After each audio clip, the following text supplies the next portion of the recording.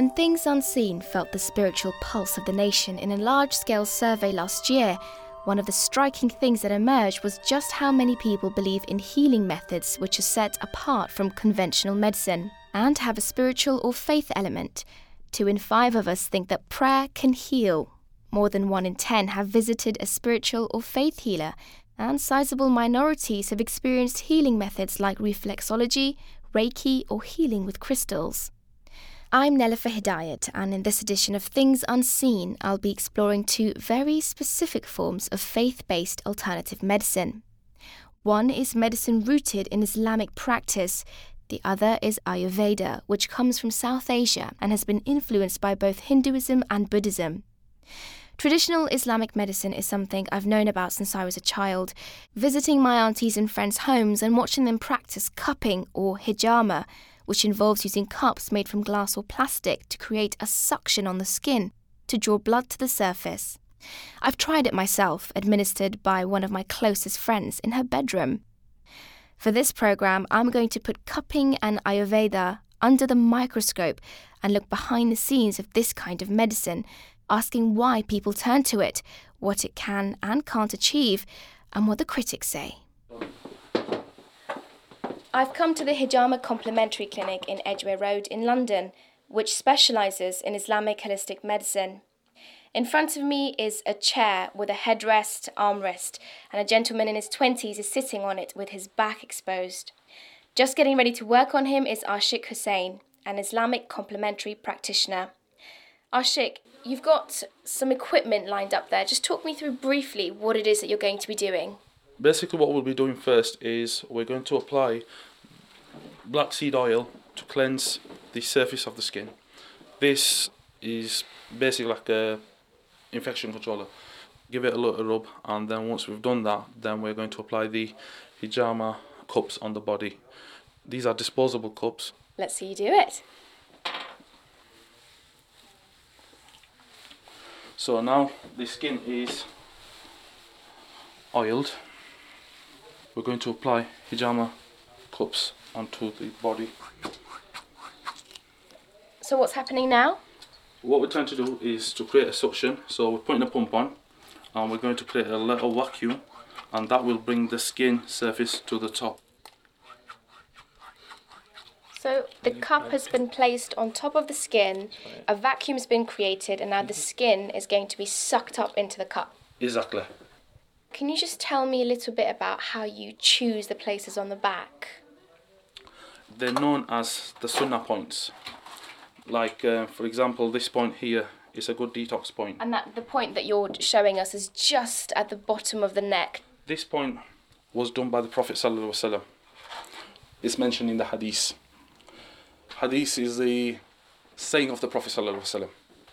It's almost like instructions or guidance of what the Prophet of Islam, Muhammad ﷺ, has done. Yes. So, in accordance with what the Prophet has done is what you're kind of replicating here. Yes, exactly.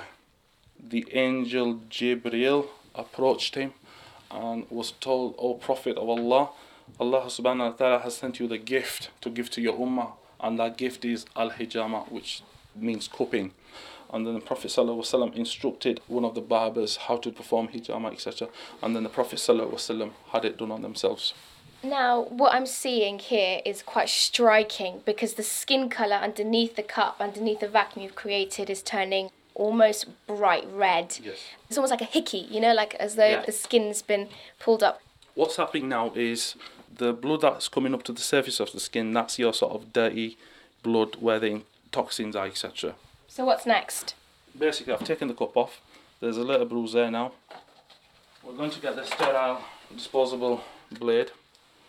We don't do anything deep. You're just scratching the surface of the skin. Okay, here we go. You're going in with the scalpel. You've made the incisions. The back's got lots of little cuts. Yeah. And what are you doing now? Now I've put the cup back on again, and now I'm creating a suction. And what's going to happen, the toxins out of the body will start coming out, as you can see. Well, the blood is flowing quite freely now. Yeah. Let's just talk to the patient who's having the cupping done. Can you just tell us your name and what it is that you do? My name's Adil Anwar. I'm a professional boxer based in Leeds, fighting at welterweight. and hopefully getting ready for a title fight coming up soon. As an athlete, I have to train all the time, and you want to cleanse yourself, and it's like a detox for your whole body. I've had a couple of injuries on my legs that I got cupping done there, and it has helped, just release the tension from that area. What's wrong with a massage or reflexology or, going to a physio? Why No, this? This is so extreme. I do get sports massage, deep tissue massage, and this was something different, to be honest with you. After hearing the benefits of it and the stories, obviously, of the Prophet ﷺ having it done, I thought to myself, why not? Obviously, as long as it's a professional setup. How important is it to believe that it works, for it to work? If it's something that's been sent down as a message by the Prophet ﷺ, then, it's something that is of benefit to us, because the Prophet wouldn't do it or wouldn't have it done if it was no benefit to us. I'm going to stop you right there, because the cup on your back has been removed, the blood's been removed, and it's not like any blood I've ever seen. It's almost like jelly. It's very strange. So why is it that kind of very bright red but very jelly-like consistency? You're calling it jelly, I call it like chicken liver. Oh. Basically, it's a clot. That's the toxins. So if you've had a bad diet, smoking, alcohol, etc., even medicine, that starts to build up. So basically what happens is the toxins come up to the surface of the skin and they come out. Okay, but is there any evidence to suggest that what you do actually is beneficial? There's no scientific research at this moment in time. So what we've done, alhamdulillah, is we're sitting down with NHS to get more people. Sorry, you want to get cupping, what I've just seen, into the NHS? Yes. We're sitting down with 2 universities at the moment, I can't mention the name, that specialise in complementary health research. We've already started this. We've got asthma sufferers, we've got arthritis sufferers, we've got people that suffer from sciatic pain, diabetes patients. So what we're trying to do is get 1,000 patients in particular illnesses and do research on that over the 10-year period. There is the threat that a lot of people who are devout Muslims might come to you and assume that cupping is going to treat their arthritis, their diabetes, their chronic back pain, and therefore avoid conventional medicine and not take their tablets. That's a big risk, isn't it? That's a massive risk, and we don't recommend that to anybody. We always tell the patient, if they have got a particular illness, you must go to your doctors and see the modern conventional treatment for what's going on. This is a complementary therapy. Complementary is a slow process. You want another glove? Yeah, please.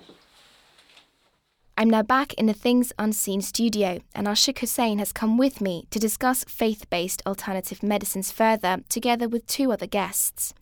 Vijay Murthy, a medical doctor and Ayurvedic practitioner, and David Colquhoun, Emeritus Professor of Pharmacology at University College London, and an outspoken critic when it comes to alternative and complementary medicine, irrespective of which faith. David, we'll start with you. What are your thoughts on practices like cupping, especially if we think about the cupping that involves kind of incisions into the skin?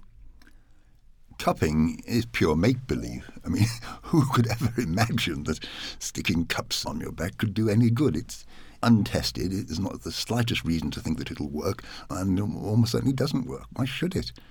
They talk about drawing out toxins, but what toxins? Nobody said they measured any of them. It's really just all made up nonsense, I'm afraid. Why can't it work? Why can't it work? That's a impossible question to answer. Medicine is quite unlike religion, say. In religion, it's untestable, so you believe it or you don't believe it. But medicine's quite different. You can test whether things work, and you jolly well ought to.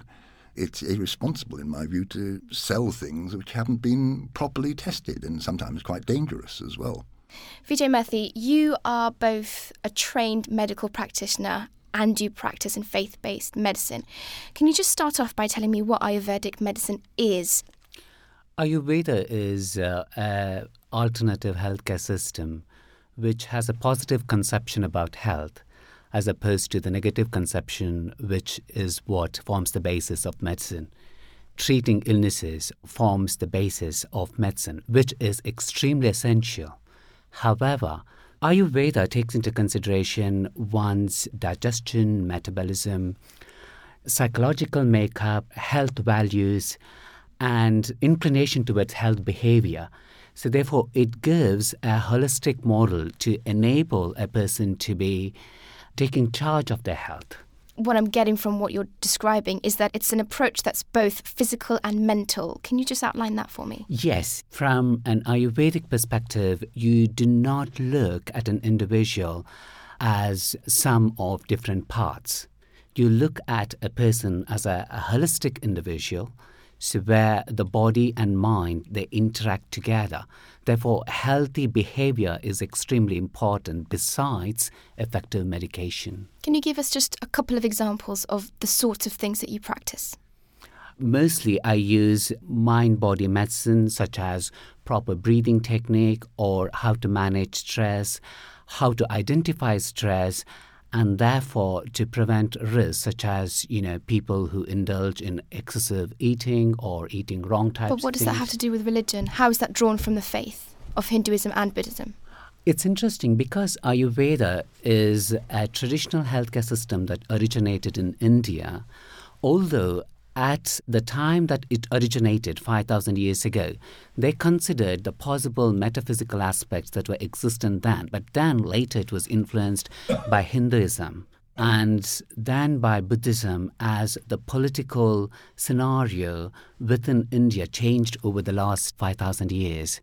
David, did you want to come in on that? Yes, much of what you said was not really any different from what's done now in cases where there is nothing much that medicine can do. The problem is that there are enormous areas, take low back pain, for example, just one, where regular medicine can't really do very much. And that's when people get desperate and they go off to some sort of quackery or other. And it's nice if you can talk to them nicely and tell them not to eat too much. But, any regular doctor will tell them that. There's nothing especially Ayurvedic about that.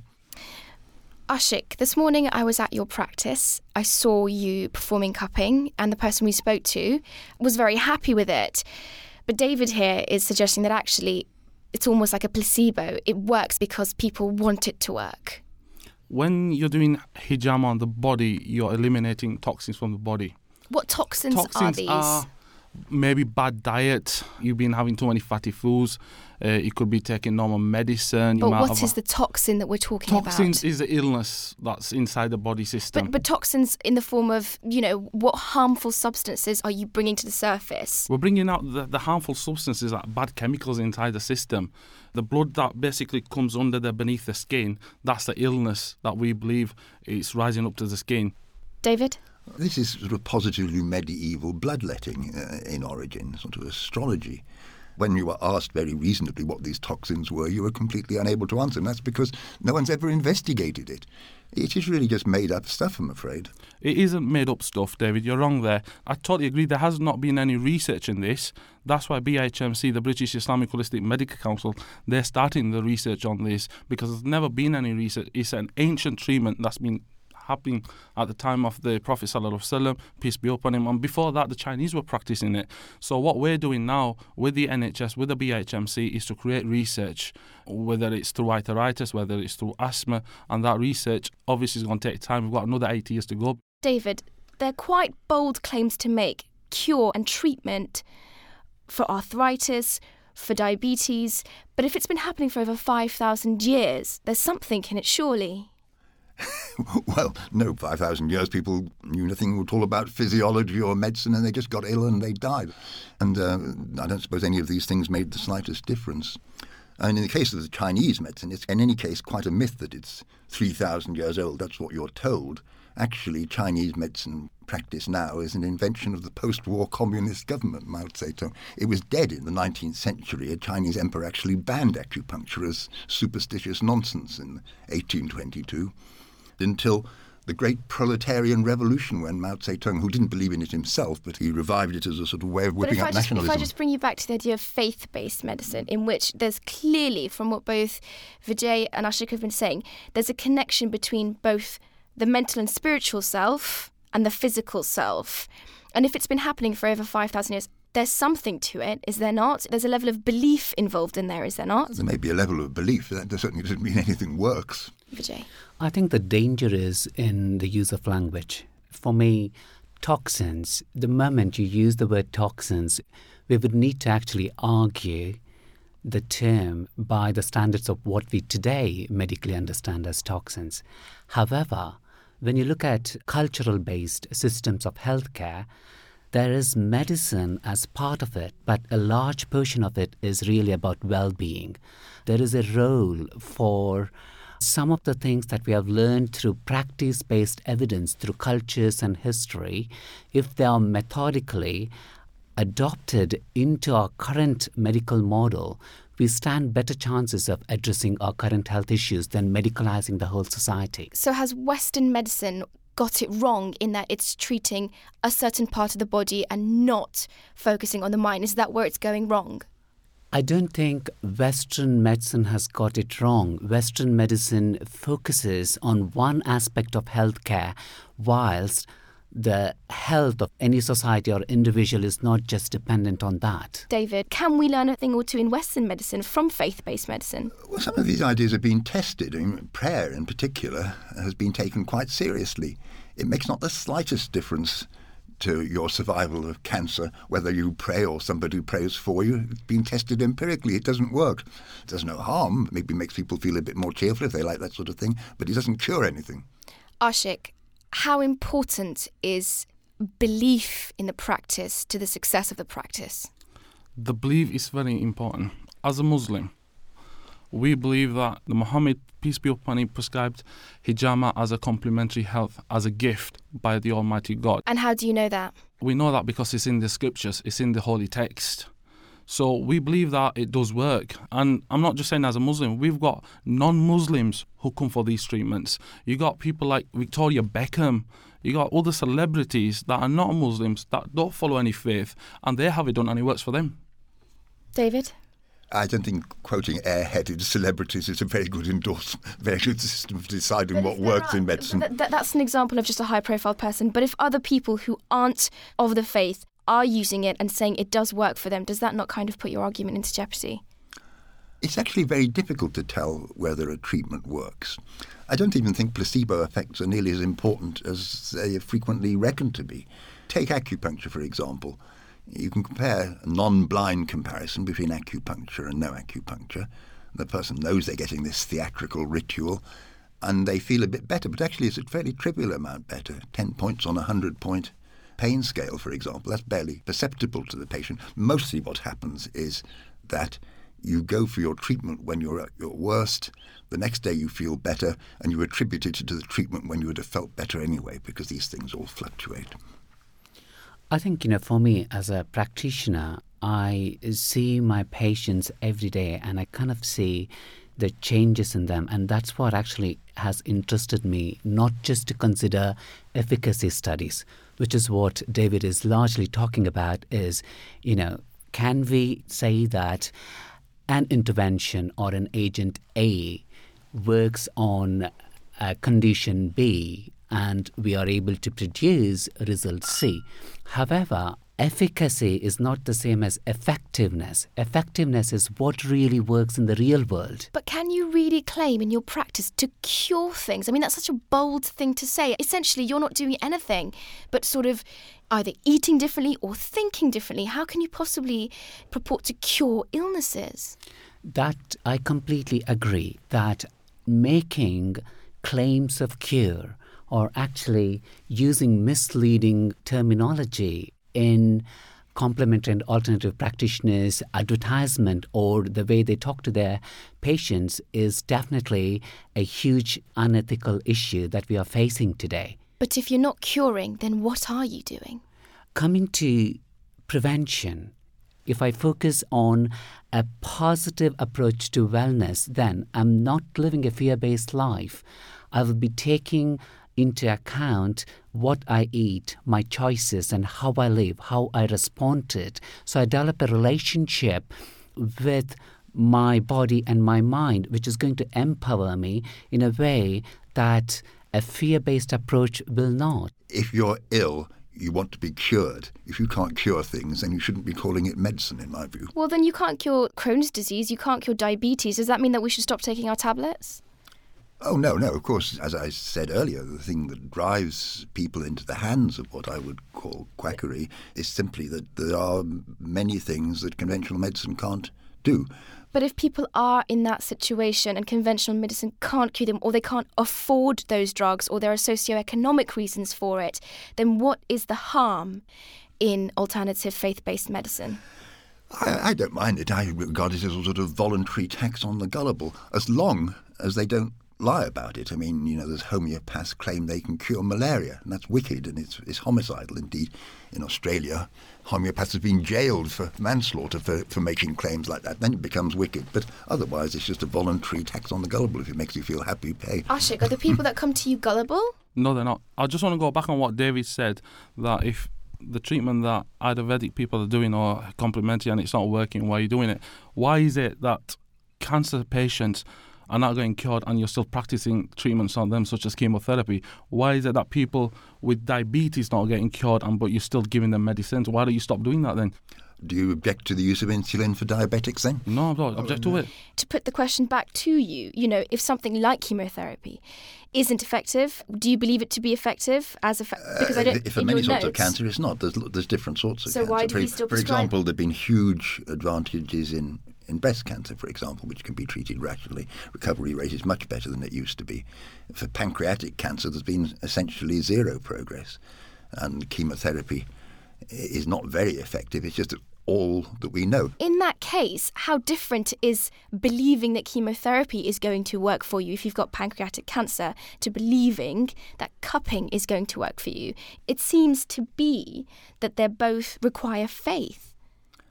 No, there are numbers for chemotherapy, and the numbers are not very good ones, it's true, but it's been looked at quite carefully over quite a long time now, whereas cupping hasn't been looked at all. If cupping hasn't been tested or looked at all, and you're making claims, as you were earlier, that you're able to cure things like arthritis or diabetes, is it gullible people who are being exploited here? No, we don't mislead people that guarantee them that this is going to work. Because if you believe in it and you've got that mentality that, yes, this will cure me, it does work for you. Where's your proof though, Ashik? How can you we are prove doing this? that. We can't prove that. That's why we're doing the research. And the research has never taken place. So people have to be patient whilst this research is taking place, because it's a 10-year research that we're doing. And like I said, we've got another 8 years to go. We've just started it 2 years ago. Ashik, if after 8 years it comes out that the cupping is actually not something that works, does that mean that you'll stop practicing it? No, because it's a religious thing. I just can't get that. It won't work. It's impossible. It has to work. It's been carrying on for over 5,000 years. But if in 8 years' time, just to reiterate, if in 8 years' time after your research is finished, cupping is proved to be ineffective, would you stop practicing? We'll stop practicing, full stop. But that won't happen. I'm sure that will not happen. Right, well, we'll hold you to that in 8 years. Sorry, David, did you want to come in on that? We'll go straight to Vijay. It's a rather curious sort of research, since you seem to have already made up your mind what the answer will be. If it is proven in 8 years, David, that actually it is something that in a way is effective, what will that mean for sort of conventional Western medicine and people like yourself who are sceptics? I'd be delighted if any of these things work. In fact, the National Centre for Complementary and Alternative Medicine in the USA has spent billions of dollars of US taxpayers' money investigating complementary medicines. In 12 or 15 years since they were started up, they haven't found a single thing that works. What they have done is shown us a lot of implausible things don't work, which is quite useful to know. Ashik Hussain, how important is regulation and the lack thereof, actually, when it comes to faith-based complementary medicine? At the moment in UK, there isn't much law on complementary medicine. It's important that we do have regulations on this. Most importantly, the patients must be safe. We need to make sure that the practitioners, complementary practitioners, are qualified, are registered, and stick to the code of ethics that the complementary bodies have in place. David Cohn. The regulation of medicines is largely the responsibility of the Medicines and Health Regulatory Authorities, who issue regular warnings, it must be said, about Ayurvedic herbs that turn out to be contaminated with arsenic and lead and mercury and all sorts of things in some cases. There are other laws as well that regulate these things. The Consumer Protection Regulations 2008 make it illegal to claim to cure things without having good evidence. The trouble is those laws aren't enforced at all. if you enforce the law, the problem would be solved. Vijay Murthy, in Ayurvedic medicine, there is things like arsenic. There are quite harmful things in them. How important is regulation in terms of eliminating those really, really dangerous things being there? Regulation is absolutely important. The problem is not if people go and seek help from a qualified and registered Ayurvedic practitioner. They would be trained not to use herbs which have been shown to have those toxicities. The problem is when they go online and buy anything which is called Ayurvedic. Thank you to Vijay Murthy, Ashik Hussain and David Cahoon. I'm Nelifar Hedayat, and you've been listening to Things Unseen, the programme for people of all faiths and none who think there's more to life than the material world. Things Unseen was brought to you by CTVC.